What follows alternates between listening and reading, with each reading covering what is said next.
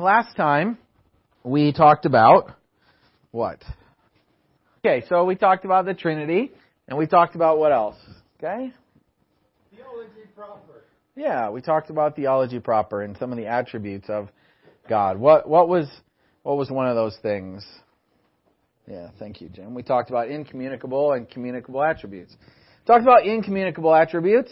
Specifically, I focused a little bit on omnipotence. And now here's a hard question. What were the three areas that typically, traditionally, the church has thought about God's omnipotence? There were three areas. What were they? Do things. Okay, do what things? Powerful to do? Creation. Okay, what else? That was one. Resurrection. That was good. What was the third harder one? Yeah, thank you, Philip. That's right. The humble people. I've already forgotten. I didn't need it. I won't repeat that. I love those. I love those three things, particularly that last one. I think it really displays the power of God in the hearts of men. I was talking about that in Zechariah at our teaching hour here. We've been talking about who creates repentance in man and some of those things. So, yeah, that's right. I started with a question about experience, and that was really cool. I wish we would have captured that on in the audio. But most of you shared experiences that demonstrate God's work in your life. That was really an encouraging thing to me. And then we talked about omnis and communicable attributes and then the Trinity. Tonight, I'd like to cover the communicable attributes of God. And Stan and I were talking afterward, and he asked me a question and made a statement. I just want to cover briefly that because I thought it was a good question. He asked me, is the love of God, how do we think about the love of God? Because it says, we love because He first loved us. So how is that a communicable or an incommunicable attribute? In other words, is that something we can imitate or not? Well, I think it is something we can imitate.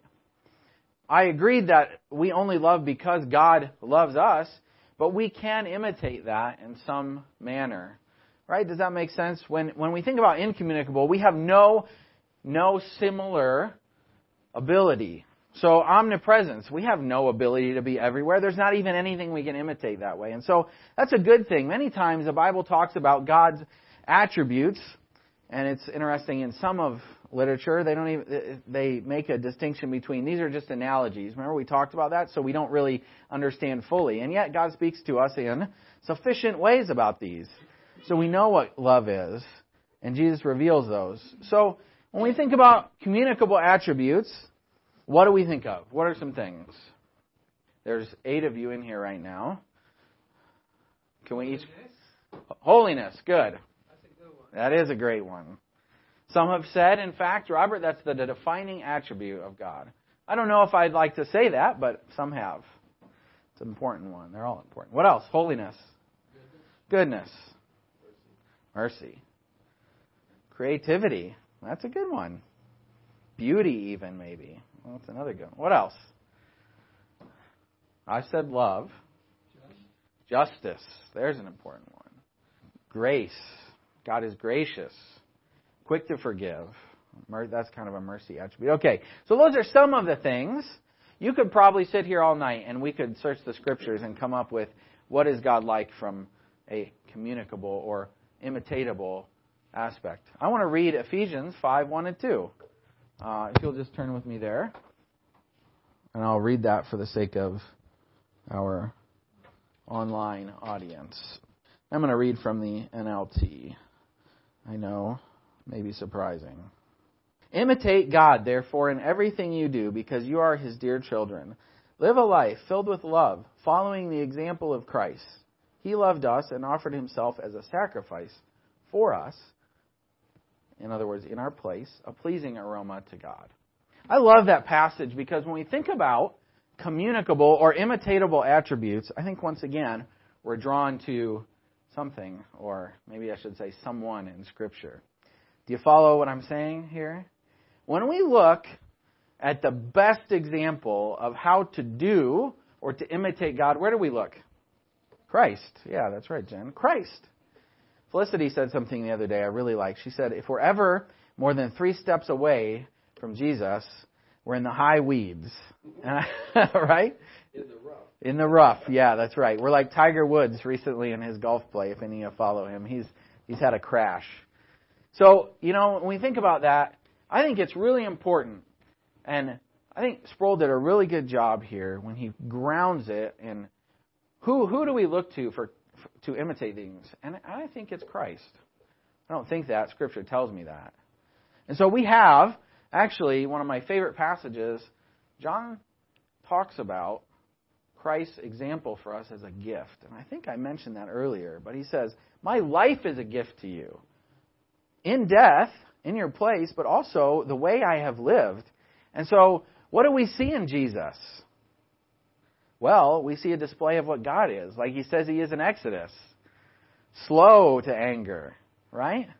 Quick to forgive. Abounding in steadfast love. Right? Think about it. Think about even think about this one. That Jesus wept. That's an interesting statement. We know it's the shortest verse in the Bible, but it's profound, right? We think about imitating Christ, I think that's a great thing to think about. When we come to the communicable attributes, it's probably, I would argue, it's the right place to start, is with the life of Christ. And we look at his life and things he did, and they teach us about God. So, honestly, though, I would contend, and R.C. Sproul is a virtue ethicist, so I'll break that down for you, but really, communicable attributes are about ethics. What are ethics? Real question. What do we think of when we think of ethics? When we say someone is an ethical or moral person, what do we say? What are we saying? Okay, good. Yeah, that's a very good place to start, sister. It's close to being righteous or righteousness. Okay? What else do we think about when we think about ethics or morals? Honesty, okay? What does honesty, righteousness have in common with what we're talking about here? Can we connect those things? Yeah, very good. It's about the display of someone's character, right? And isn't that essentially what Jesus shows us and what these things are to be imitated? It's about our character. And really, that's what we say, that's what we mean when we say virtue. It's about the character of a person. When we think about ethics, this is a place, so to pause here and talk about a modern day application. Our society, Philip, do you remember now? This was a year ago almost. Do you remember when we had our ethics class here? What is, okay, kind of, that's an honest answer, thank you.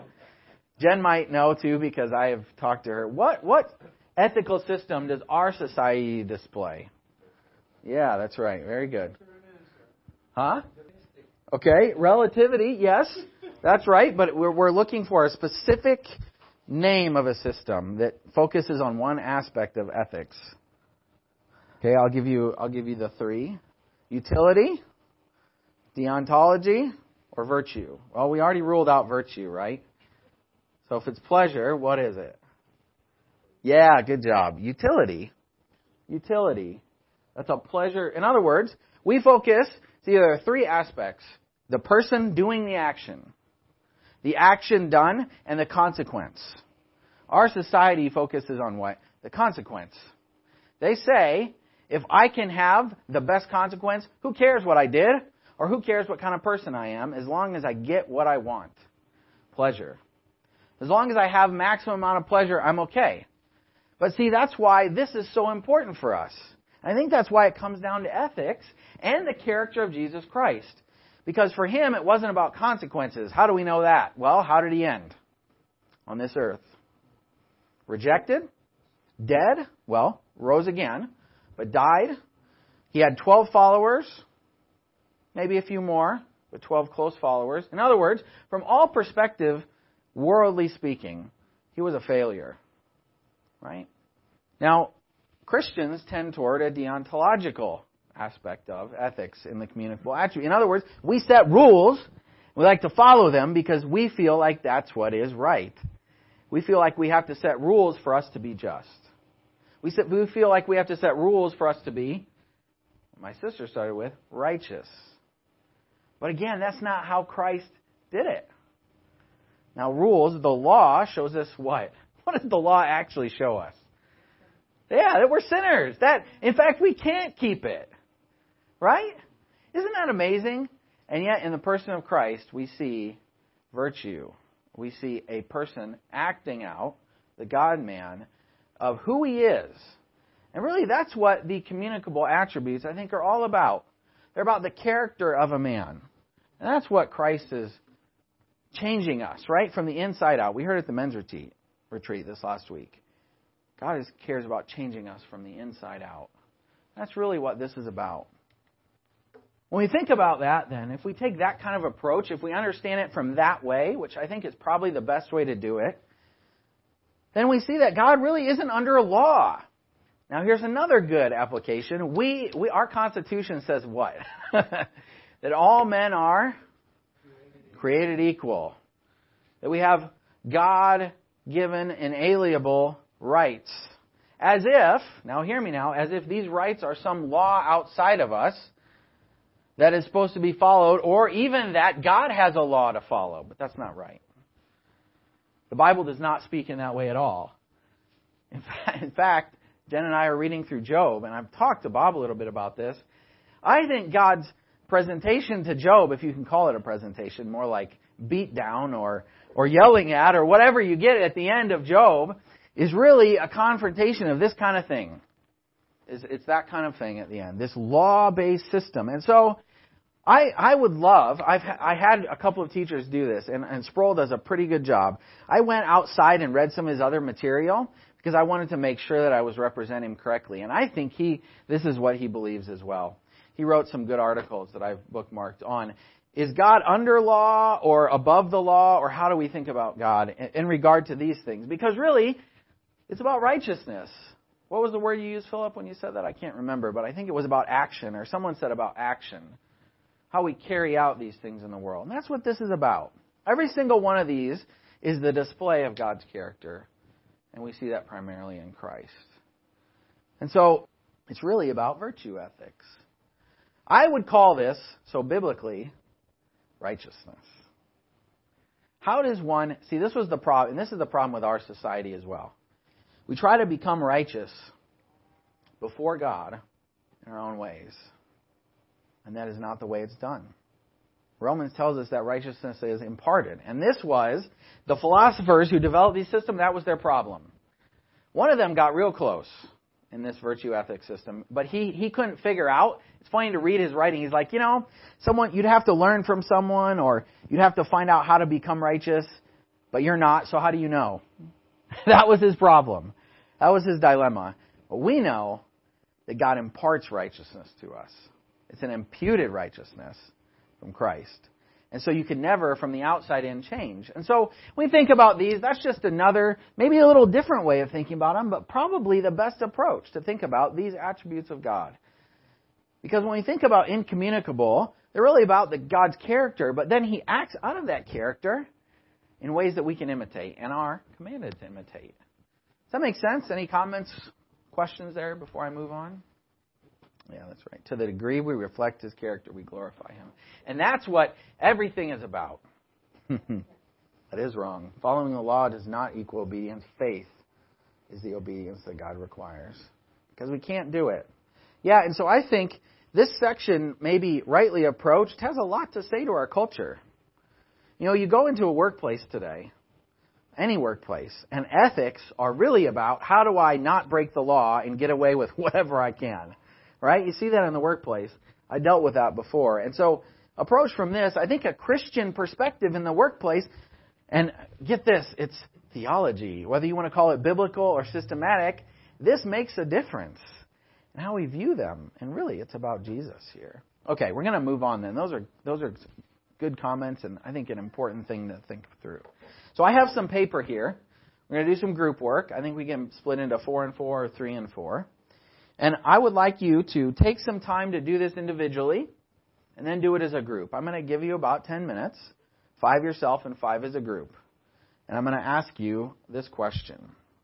How should we describe or portray God in our disciple making? And I want to clarify that just for your help. I believe, now we can disagree about this, but disciple making, I think, begins before conversion. Now, you can say a disciple is one who trusts in Christ, but the process of that has to start before conversion. So I mean both before, whether you want to agree with me on the word disciple or not, that's fine. I mean from the very first contact with someone, wanting to make them more like Christ by the power of the Spirit. How do we portray, how should we, both in our descriptions and in our actions, God? And I want you to list specifically these 4 things, and they're on this sheet. I want you to talk about an attribute or several. You don't just have to say whatever you feel God is leading you to think through with your group. Then I want you to give biblical passages, examples. Then I want you to give real examples or situations that might have or could happen. And then finally, I want you to give us some principles for all of us that you think would be good. That make sense? Okay, if no one says no, I'm going to let you go. Okay, so 15 seconds. 4, 3, 2, 1. Okay, what I want to do is let you have done 1 through 3 in your groups, and now I want to take those principles and just share them together. We have a small enough group here where maybe we can wrestle with some of these things, because this is where the rubber meets the road, isn't it? In our one anothering, in our interaction with others. Many Christians have gone away and hidden themselves because of the difficulty of these things. So have at it. What do we think? Bob, you're going to say something, so I'm going to ask you to say something. Whenever. Now would be good. Yeah. That's about kind of the end goal. So the principle is, what do you set out to do? Do you set out to make, converts, kind of? Or do you set out to do that? Or is what you do may I say it this way, Bob, expression of your character in worship? It's a really important thing. What else? What are some other principles? That's a good principle. Faith in how to carry these things out. What about you, Mr. Johnson? Or maybe some principles that you think we can. It's okay. There is no right way to do it. Urgency. Yeah. I like that. Yeah. There's an urgency about it. Yeah, I like that. It's good. How about you, Paul? I see that hand. Yeah, I like that. Let the Holy Spirit work on them through the Word of God. That is a great way to approach discipleship. In fact, it's probably the only biblical way to do it. I would definitely agree, Paul. What else? Got 3 other people in here that haven't said anything. There's a no, I'm not going to say anything over there. We've got 2 from here then. Any thoughts, Robert, Joy? Okay. Would you rather Robert share it than you, or?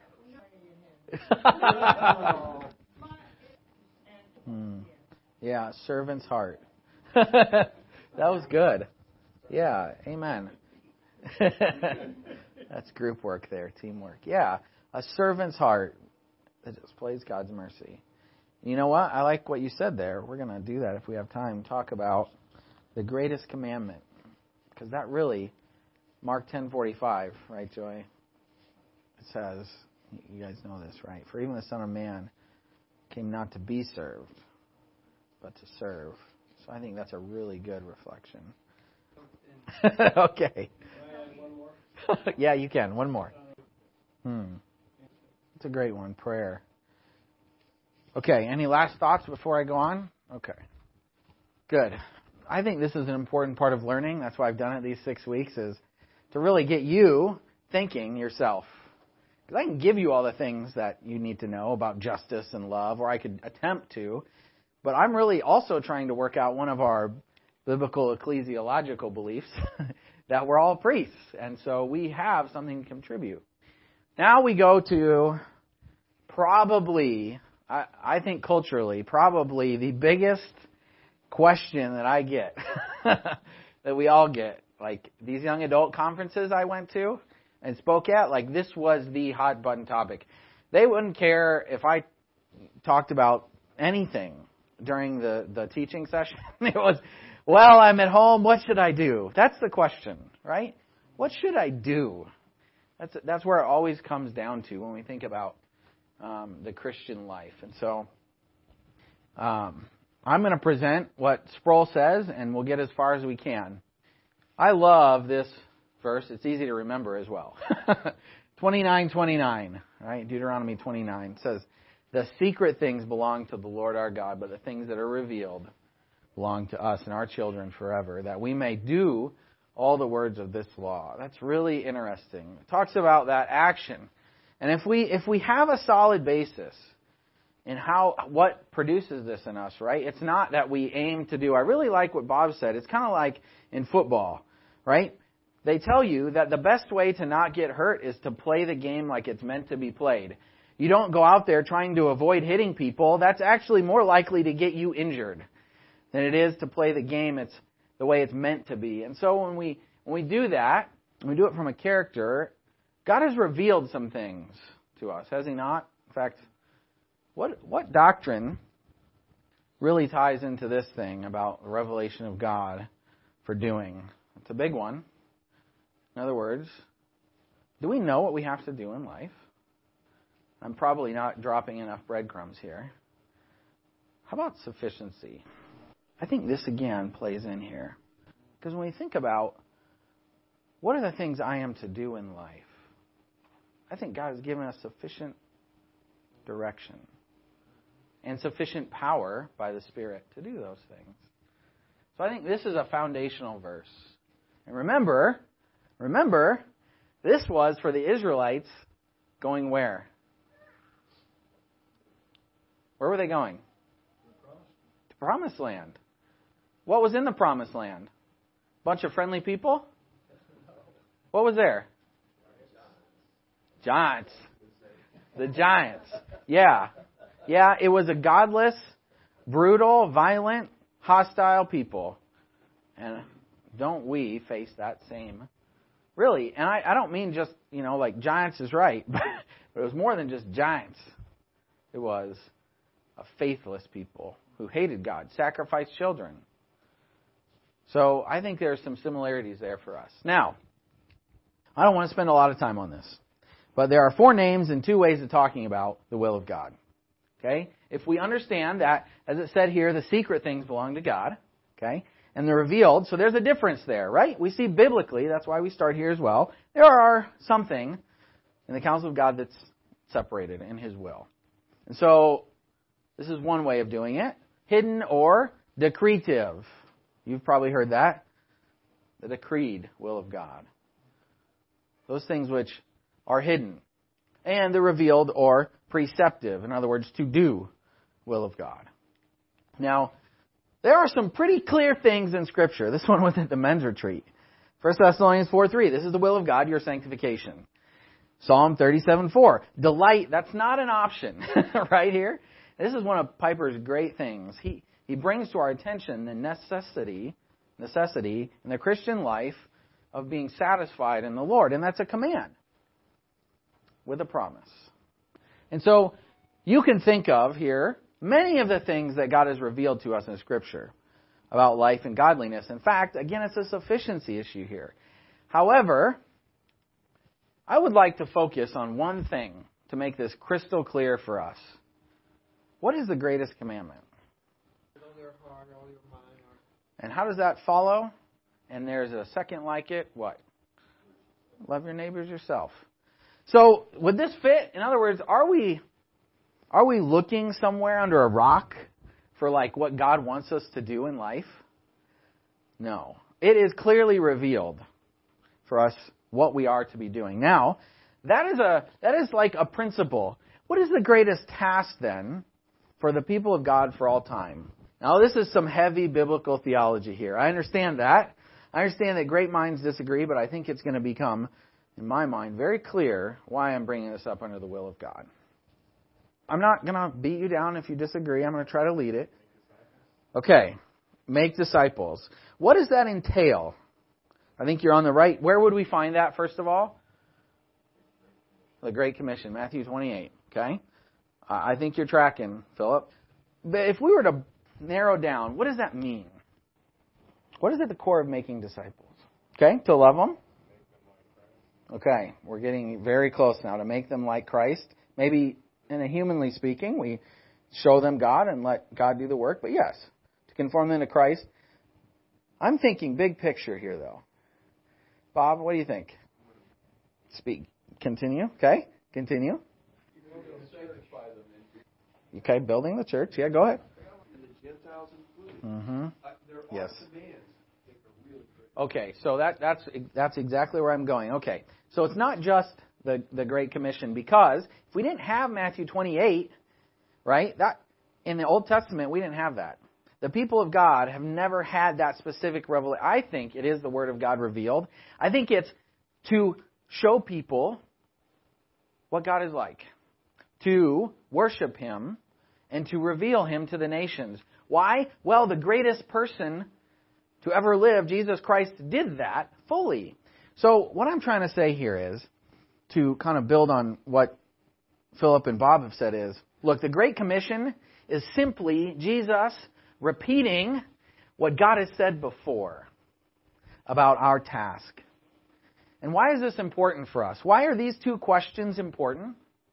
Because that's where your life should center on. It should center on Christ, worshiping Him and fulfilling that. And I submit to you one of the things that I have been really convicted about that changed my life a while ago, that I've said this in my missiology class, it's like that joke I told about the woman calling her husband driving the wrong way, right? Like, one mistake can be brutal. If we don't found our life, if we don't make the purpose of our life about what the Scriptures say, then we are going to miss what God wants in our lives. Are we not? And so the revealed will of God is clear for us. It's the great commandment, but even more, it's all the Word of God. Beginning from Genesis 3, to trust what God has said and then let other people... What does Paul say? We're ambassadors, right? What was the point of Israel? To make God's name great among the nations. What is our purpose? What does a priest do? Right? That's part of their function. So we're a kingdom of priests. And it's all over Scripture. I believe it's the unifying theme. This idea. I'll talk with you if you want to talk about that more, but I think, and this is where we go so wrong, I think, is that when we think about the will of God, we make it a nebulous concept consisting of actions to do for Christ. Now, those are not necessarily in themselves wrong if they have the right center. But when we talk about the will of God revealed, it is clear what we are to do. Some people have said you can find the dot. I don't want to get into that today. I don't want to get into telling you, okay, there are these steps, right? We know I have some stuff here if you want to see it about different people being called by the Spirit or being called by other people to do what God wants for them. But I'll tell you right now, everyone in this room, whether you work as a IT, a mother, writing articles, wherever you work, okay, and whatever your station in life, however old you are, if you know Christ, you have one overarching theme for your life revealed in the Scripture and given to you to accomplish. Probably clearly summed up in the Great Commission, as Philip said. But it's more than just that. That is a pinpoint, clear, crystal clear thing, but it's about Scripture. And when I think we see this, then we see Scripture even more clearly for our lives. Things start to make sense. Like, in other words, what I'm trying to say, a good example for your class, Jim. When we one another, what is the point of that? It's to reveal the character of God so that people will come to know Him. When we love our neighbor, it's to reveal the character of God so that people will come to know Him. When we have a job, in that job, it's to provide for our food so that we can live and show people what God is like by our life. We have a clear task now, I think. And whether you are in a professional world or in ministry, I don't think it changes. I think that's one of the greatest things that we miss. Jim. That's right. Amen. John Piper said that the sufferings display for us what is of greatest value. If we value God, they display that we value Him above everything else. Yeah, Job, that's a great comment, Jim. So I think I want to leave you with 4 challenges for application. I would say that we need to know the revealed will of God. And to do that, you've got to immerse yourself in Scripture. There's no other way around it. You know, you can go to Joel Osteen, right? And you can ask him to teach you, but you can even go to me or Bob and ask us to tell you about God on the other end of things. And I might teach you just as bad things as Joel or whoever, you know? Like, I don't know. I'll tell you one place I know where God's will is revealed and sufficient is Scripture.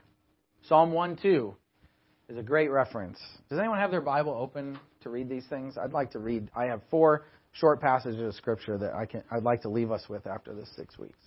Psalm 1:2. For his delight is in the law of the Lord, and on the law he meditates day and night. I think, if you look at that context of that psalm, he's talking about knowing the revealed will of God. Ask for wisdom. I have, on my knees before the Lord, many times asked for wisdom because I know I lack it. And this is, you know what?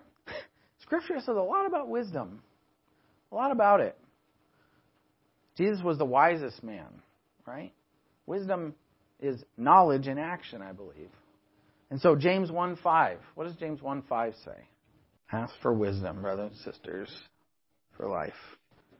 Examine culture to be relevant on these things. Develop relationships with unbelievers. How are we to make the glories of our awesome God known? Unless we know others to tell them about. Right? 1 Corinthians 9:19-22. That verse is very convicting. To the weak, I become weak. To those under the law, I become like one under the law. I mean, I don't think they're, like, basically, I think Paul is repeating things to say there's no one and no circumstance that I don't try to speak into. Culturally. And we know that's what's going on in Corinth at that time. Finally, I would say depend on the Spirit. And this is a humility thing. We've talked about that quite a bit, but I will read this. James 4:6-10. It says this. And he gives grace generously, as the Scriptures say, God opposes the proud, but gives grace to the humble. So humble yourselves before God. Resist the devil, and he will flee from you. Come close to God, and God will come close to you. Wash your hands, you sinners. Purify your hearts, for your loyalty is divided between God and the world. Let there be tears for what you have done. Let there be sorrow and deep grief. Let there be sadness instead of laughter and gloom instead of joy. Humble yourselves before the Lord, and he will lift you up in honor. I think when we think about theology, these are some really good things to take away, especially from the attributes section of God.